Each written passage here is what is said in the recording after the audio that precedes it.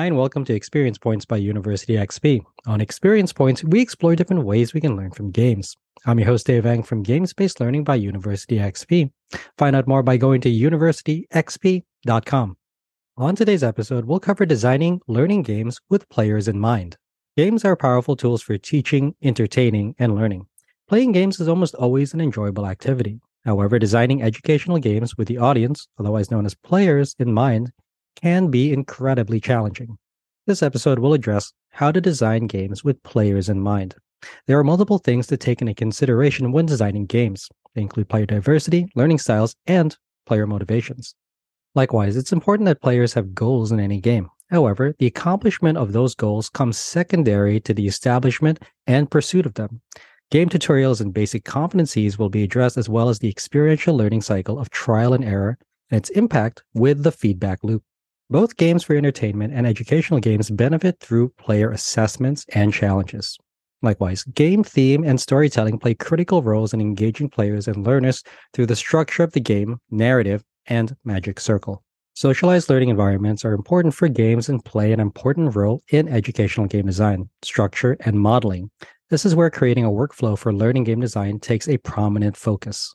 However, no matter what or how you design a game, you should take into account player feedback and assessment through the process. This episode will close on applications of educational and learning game design and how they can be used for teaching, training, learning, and development. There are a wide and diverse population of gamers and learners. Before jumping into player-focused game design, designers must first ask themselves who the game is for. What learners will this game help the most? How will players best engage with the game?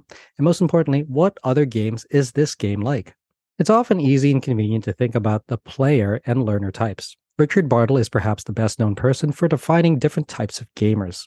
However, it's useful to understand that humans aren't binary. We don't all fit neatly into specific boxes or containers. Therefore, it helps to design games that address and cater to multiple different types of learners and players. This is useful because each player will be different and have a preference for a specific pace and style of play. Likewise, each player will have varying levels of competencies, preconceived notions, and game literacy on which to build their understanding of your game. Specifically, educational learning games must cater to players' unique tolerances for performance stress curves. This is the degree of difficulty or challenge that these players are willing and able to tolerate and surmount when engaging with your educational game. Learning styles are also prominent in designing learning games for specific students and gamers. Of course, there are debates about learning styles and how students prefer to engage and learn. This episode won't go into depth and detail here. Rather, we will focus on applying and catering to different students' and players' preferences for engaging and interacting with your game. Instructors are advised to use different mediums to engage and demonstrate concepts to students. Those could include visually focused styles with maps, diagrams, charts, graphs, and other hierarchies.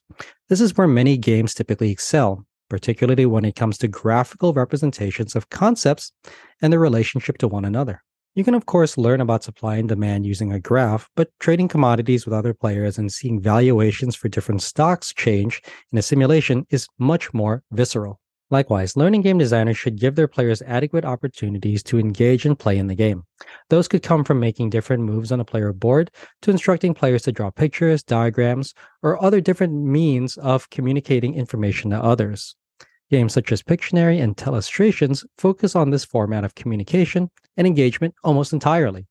Additionally, the ability to move and engage in a gamified environment provides what many would consider the ultimate agency for engagement.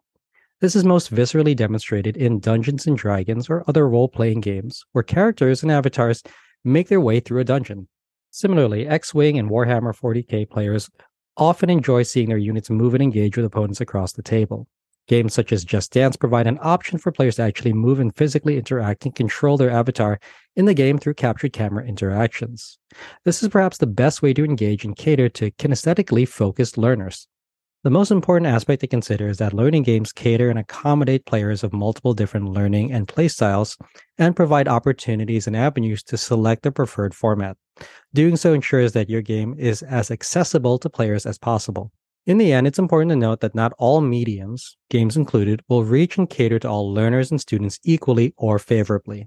That's why it's important in games-based learning to take a mixed method approach to teaching and learning. This means that while games are an important part of your overall curriculum, they are not the only part of your curriculum.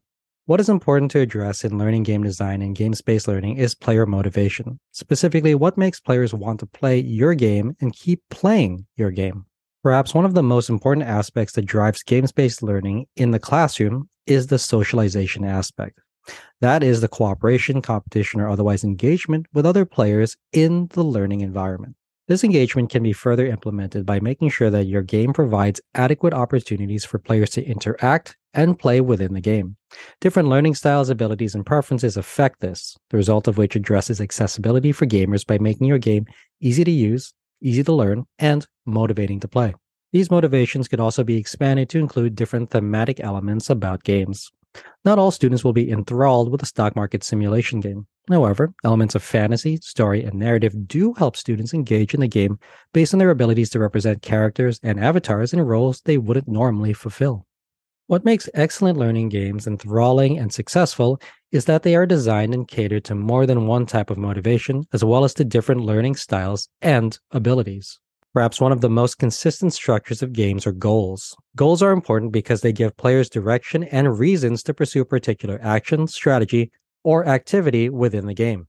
Providing clear goals to your players also provides them purpose. The same can be said for any class, course, or session with students. Learning outcomes and learning goals provide a structure and framework for determining what they are supposed to achieve. Goals alone don't provide engagement in games. Rather, goals provide a framework for actionable agency within a learning game. Agency inspires players to not only act within the game, but also provides an authentic sense of accomplishment. This is particularly evident when game goals are structured in line with agency in order to provide players the ability to accomplish them. And Among Us, players are given tasks to accomplish prior to the imposter eliminating the entire crew or sabotaging the entire ship. The goal of players is to accomplish those tasks. The agency provided to them is the ability to explore and move about the ship to accomplish these tasks. If that ability is hindered, then their agency to accomplish those tasks is also hindered. Goals alone provide great feedback to players when they are accomplished. In addition, game designers have further reinforced this positive feedback by providing some additional bonuses for players when they achieve those goals. In some games, this has included earning some extra health back after eliminating the last hit points from a monster and eliminating it. This provides players with extra incentive to finish the job once they embark on the goal of defeating the monster. Doom takes this one step further with the glory kill mechanic by dropping extra health for the player when performing these up close and personal killing blows. Likewise, both games for entertainment and games for learning benefit through a catch-up or rubber band mechanic, which often helps players in very precarious positions remain competitive in the game. Perhaps one of the most notorious catch-up mechanics is the nefarious blue shell in Mario Kart 64, which helps the player in last place catch up with the rest of the players in the pack. While these mechanics often work in tandem with goals, they are not the only game structures necessary for helping players expediently navigate your learning game. Tutorials for basic concepts also help players engage and continue playing your game. Game literacy addresses players' basic competencies when playing a game. Players who have played first-person shooters before have no problem picking up and playing Call of Duty or Halo. Likewise, your learning game should provide some structure or tutorial for helping players learn how to play your game. This is necessary as successfully supporting the onboarding of your players makes them more effective and engaging throughout their time with the game. Games that use common interfaces, controllers, or mechanics will be familiar to gamers who are used to playing those types of games. However, you will always have players for whom this type of game will be new for them. In that case, the designer often has to mitigate the difficult learning curve for these players while still incentivizing them to engage and participate. Game tutorials often address this learning curve.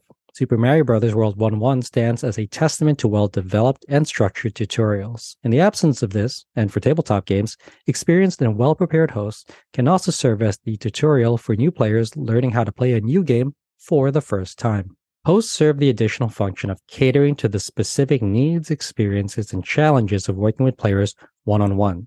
This is particularly helpful since some players will learn how to play the game differently from others. As such, each player progresses in the game in their own unique way. One way to help new players is to design a control scheme or method of engaging with the game that are established and familiar to them.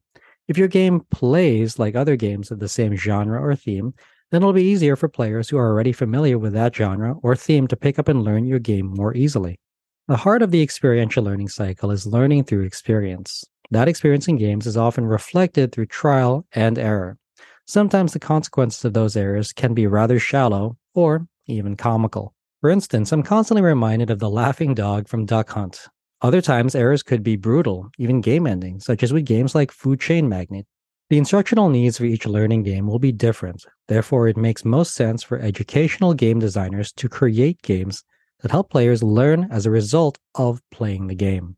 This is different compared to didactic or traditional approaches of teaching and learning. This is because games based learning transpires through a student centered experience rather than an instructor or content specific one.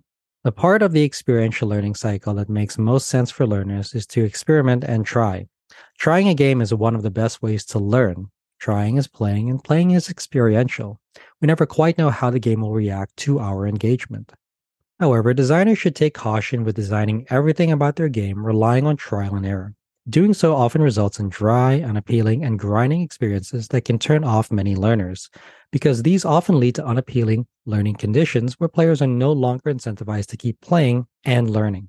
While trial and error is often a good framework to work with, a better one is to create a core player experience through the feedback loop.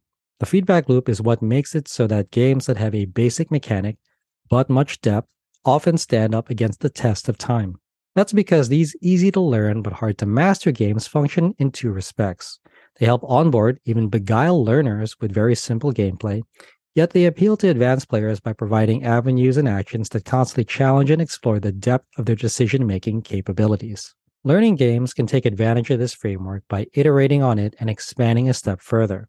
While easy to learn and hard to master games provide some framework for student progress, educational games can utilize level systems and progress bars as a way of identifying and displaying players' progress throughout the game. Doing so demonstrates to players that they are succeeding, they are progressing, and they are making headway in the game. This is one way of combating the dry and unappealing nature of games built entirely on trial and error.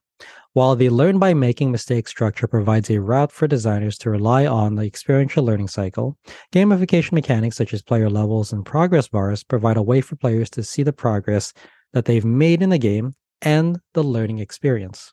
You can already see this in learning games such as the Oregon Trail, where the player progresses visually on the journey.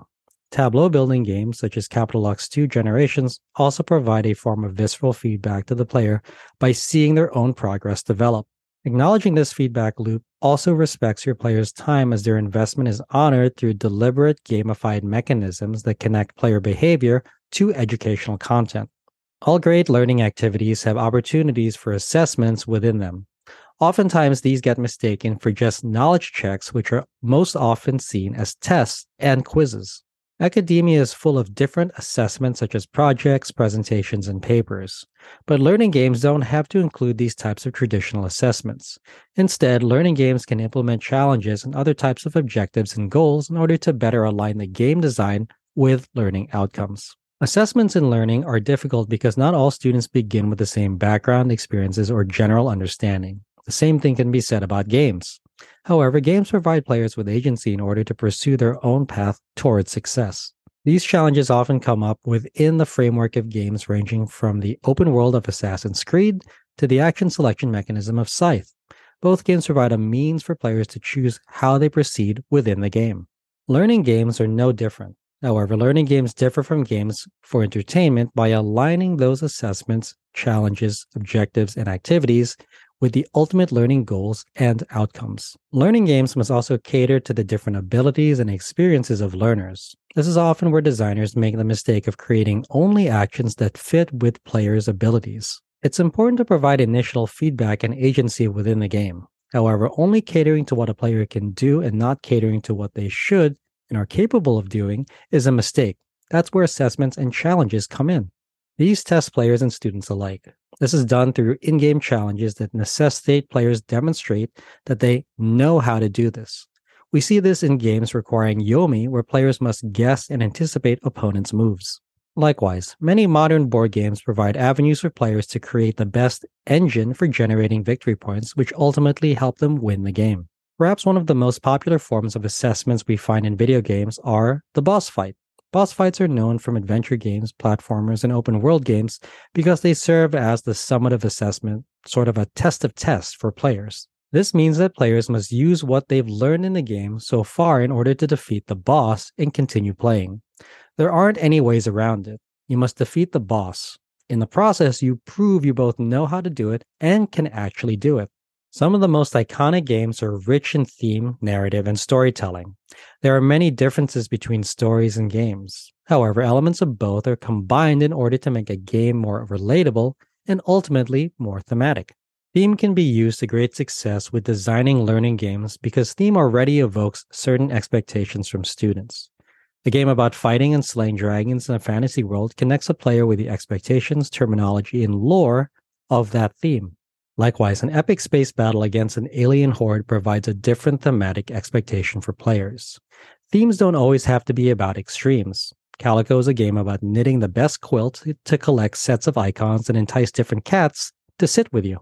Learning games can take on this aspect of theme development by creating the same sort of expectations from players. Learners might not want to learn more about federal policy compliance, but creating a serious game about a character navigating a new job makes the compliance training much more relatable. Likewise, using familiar themes such as slot machines provides a framework for players' understanding of set collection and random number generation. We may not think about that initially when we see a slot machine, but players who are familiar with one-armed bandits certainly are. These expectations of themes wrapped up in narrative conventions of storytelling help illuminate structure and develop how learning games can be designed for relatability. Almost all individuals are familiar with story conventions and how characters progress linearly through a storyline. This is why a series of simulations and choose your own adventure provide a familiar means for players to navigate. Learning game designers can use these same structures in order to provide players with a means of progressing through a game as a story in order to achieve a specific goal, a learning outcome. Creating learning games should also focus on the socialized learning environment. Such an environment also includes the input and interaction with other learners in the community.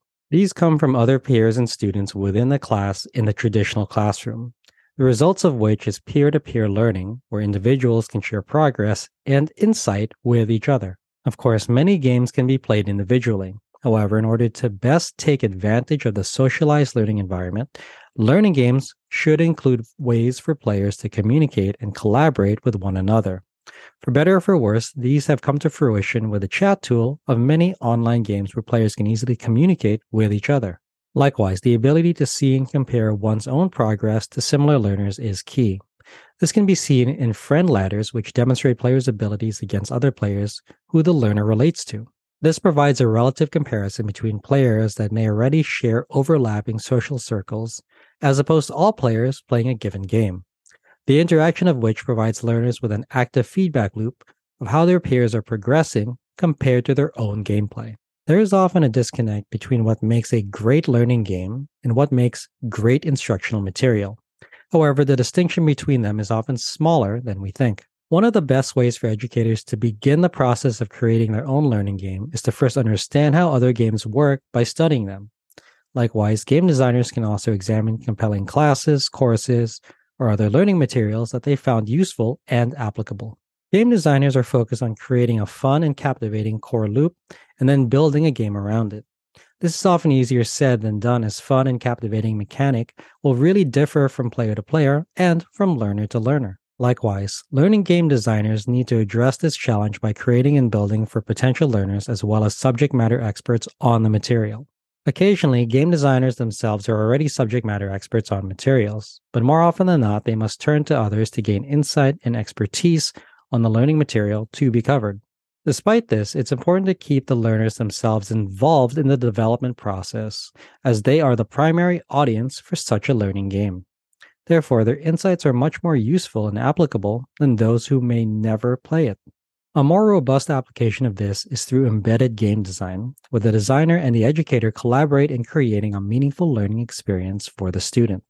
Such an approach honors the magic circle of gameplay with the curiosity, wonder, and interest in teaching and learning. This is because embedded game design prioritizes learning content and specific learning objectives and creates structures for players to explore them in meaningful ways. This is a different approach than gamification, which applies game-like elements in non-game settings, or games-based learning, which uses specific and existing games for teaching and learning. Creating learning games is much more akin to serious game design, an approach where the game is created from the ground up as a vehicle for teaching and learning. Creating and designing learning games that are fun, engaging, and meaningful is no easy task. Both designers and educators can more easily break down this confusing process into a series of steps necessary for addressing the needs of learners in the process. Learning game designers should first outline and create a curriculum for learning tasks, specifically addressing what learners need to know at the conclusion of the game. Educators with experience defining and writing learning outcomes will have an easier time than others who lack this experience. However, this is a step that shouldn't be skipped, as defining the outcome for learners is the hallmark of great learning game design. For example, a learning game whose learning outcome is to help students recognize different animals and their appropriate species will begin with a learning outcome stated as learners will be able to recognize different animal species. Next comes the sequence of task classes. This involves creating and designing a curriculum for the game, specifically the order in which students will learn the requisite components necessary for them to continue meeting the game's learning outcomes. For learners to be able to recognize different animal species, they first need to be able to tell animals apart from plants and then identify the different characteristics of different species so that they can classify them. Designers should next set performance objectives after structuring the game's curriculum in this way. The first set of which helps students learn to play the game, such as the objectives, interface, and core loop. Players who now know how to play the game will be able to engage with it thoroughly enough in order to meet the intermediate learning outcomes set by the designer.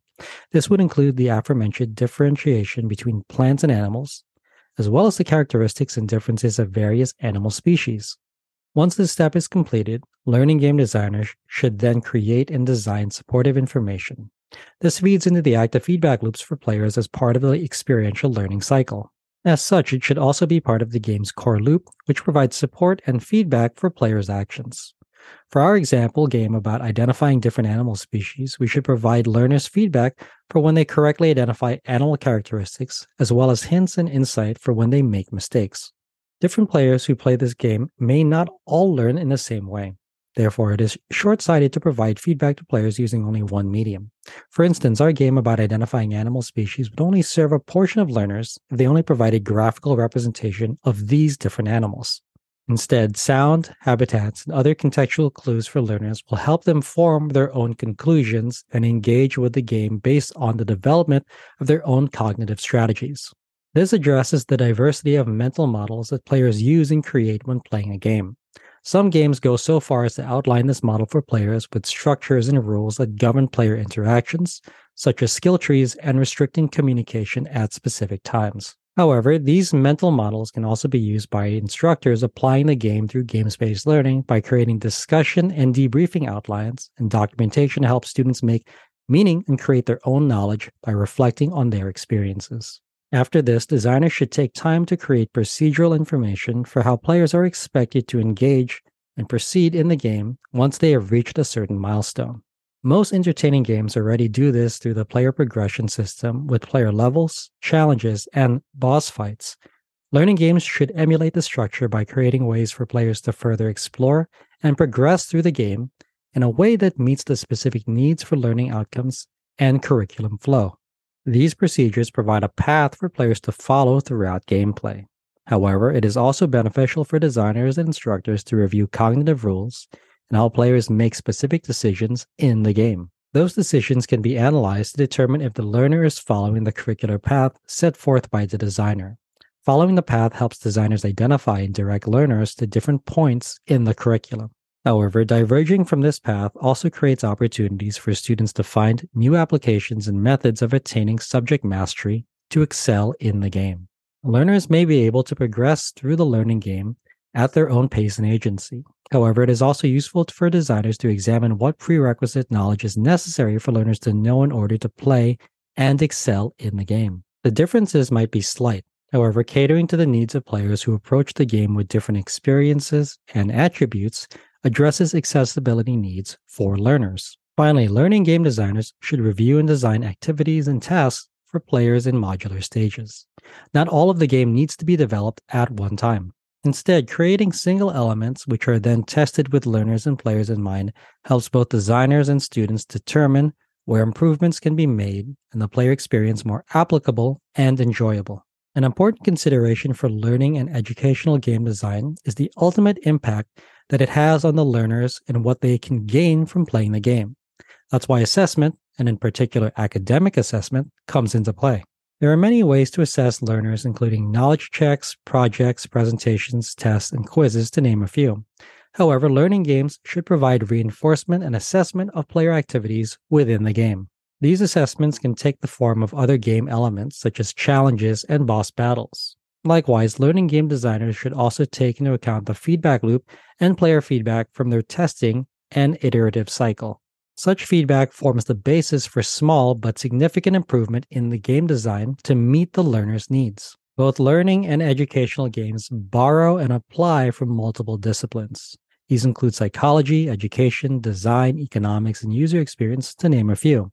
There are many applications of educational games, from early childhood development to higher education and corporate learning and development. However, no matter what the application is, consideration should be made for how large and impactful a difference these games can make in informing, augmenting, and ultimately influencing player behavior. Such changes often affect the balance and the trajectory of issues that society faces now. This episode examined designing learning games with players in mind. When doing so, designers must take into account both player diversity as well as learning styles and individual motivations. Goals are important for games to have. Likewise, learning games should include goals that best align with learning outcomes. The earliest goals for players should include tutorials for how to learn the game through a combination of demonstration and trial and error, the results of which influence and affect the feedback loop for players as they engage and play the game. However, feedback alone doesn't help learners reach their particular outcomes or for the game to progress. That is where assessments and in-game challenges influence and affect player behavior. Game theme and storytelling also affect how players receive and ultimately decide how to play the game. This often goes hand in hand with a socialized learning environment with other players and learners. Ultimately, all these factors influence educational game design, structure, and modeling. A specific workflow to follow for creating learning and educational games was also outlined. In the end, specific educational assessments should be included in order to determine if the specific learning outcomes were met, the results of which are player outcomes, which can ultimately influence the resolution of many issues facing society now. I hope you found this episode useful. If you'd like to learn more, then a great place to start is with my free course on gamification. You can sign up for it at universityxp.com/gamification. You can also get a full transcript of this episode, including links to references in the description or show notes. Thanks for joining me. Again, I'm your host, Dave Eng from Games-Based Learning by University XP. On Experience Points, we explore different ways we can learn from games. If you like this episode, please consider commenting, sharing, and subscribing. Subscribing is absolutely free and ensures that you'll get the next episode of Experience Points delivered directly to you. I'd also love it if you took some time to rate the show. I live to lift others with learning. So if you found this episode useful, consider sharing it with someone who could also benefit. Also, make sure to visit University XP online at universityxp.com. University XP is also on Twitter at university_XP and on Facebook and LinkedIn as University XP. Also, feel free to email me anytime. My email address is dave@universityxp.com. Game on.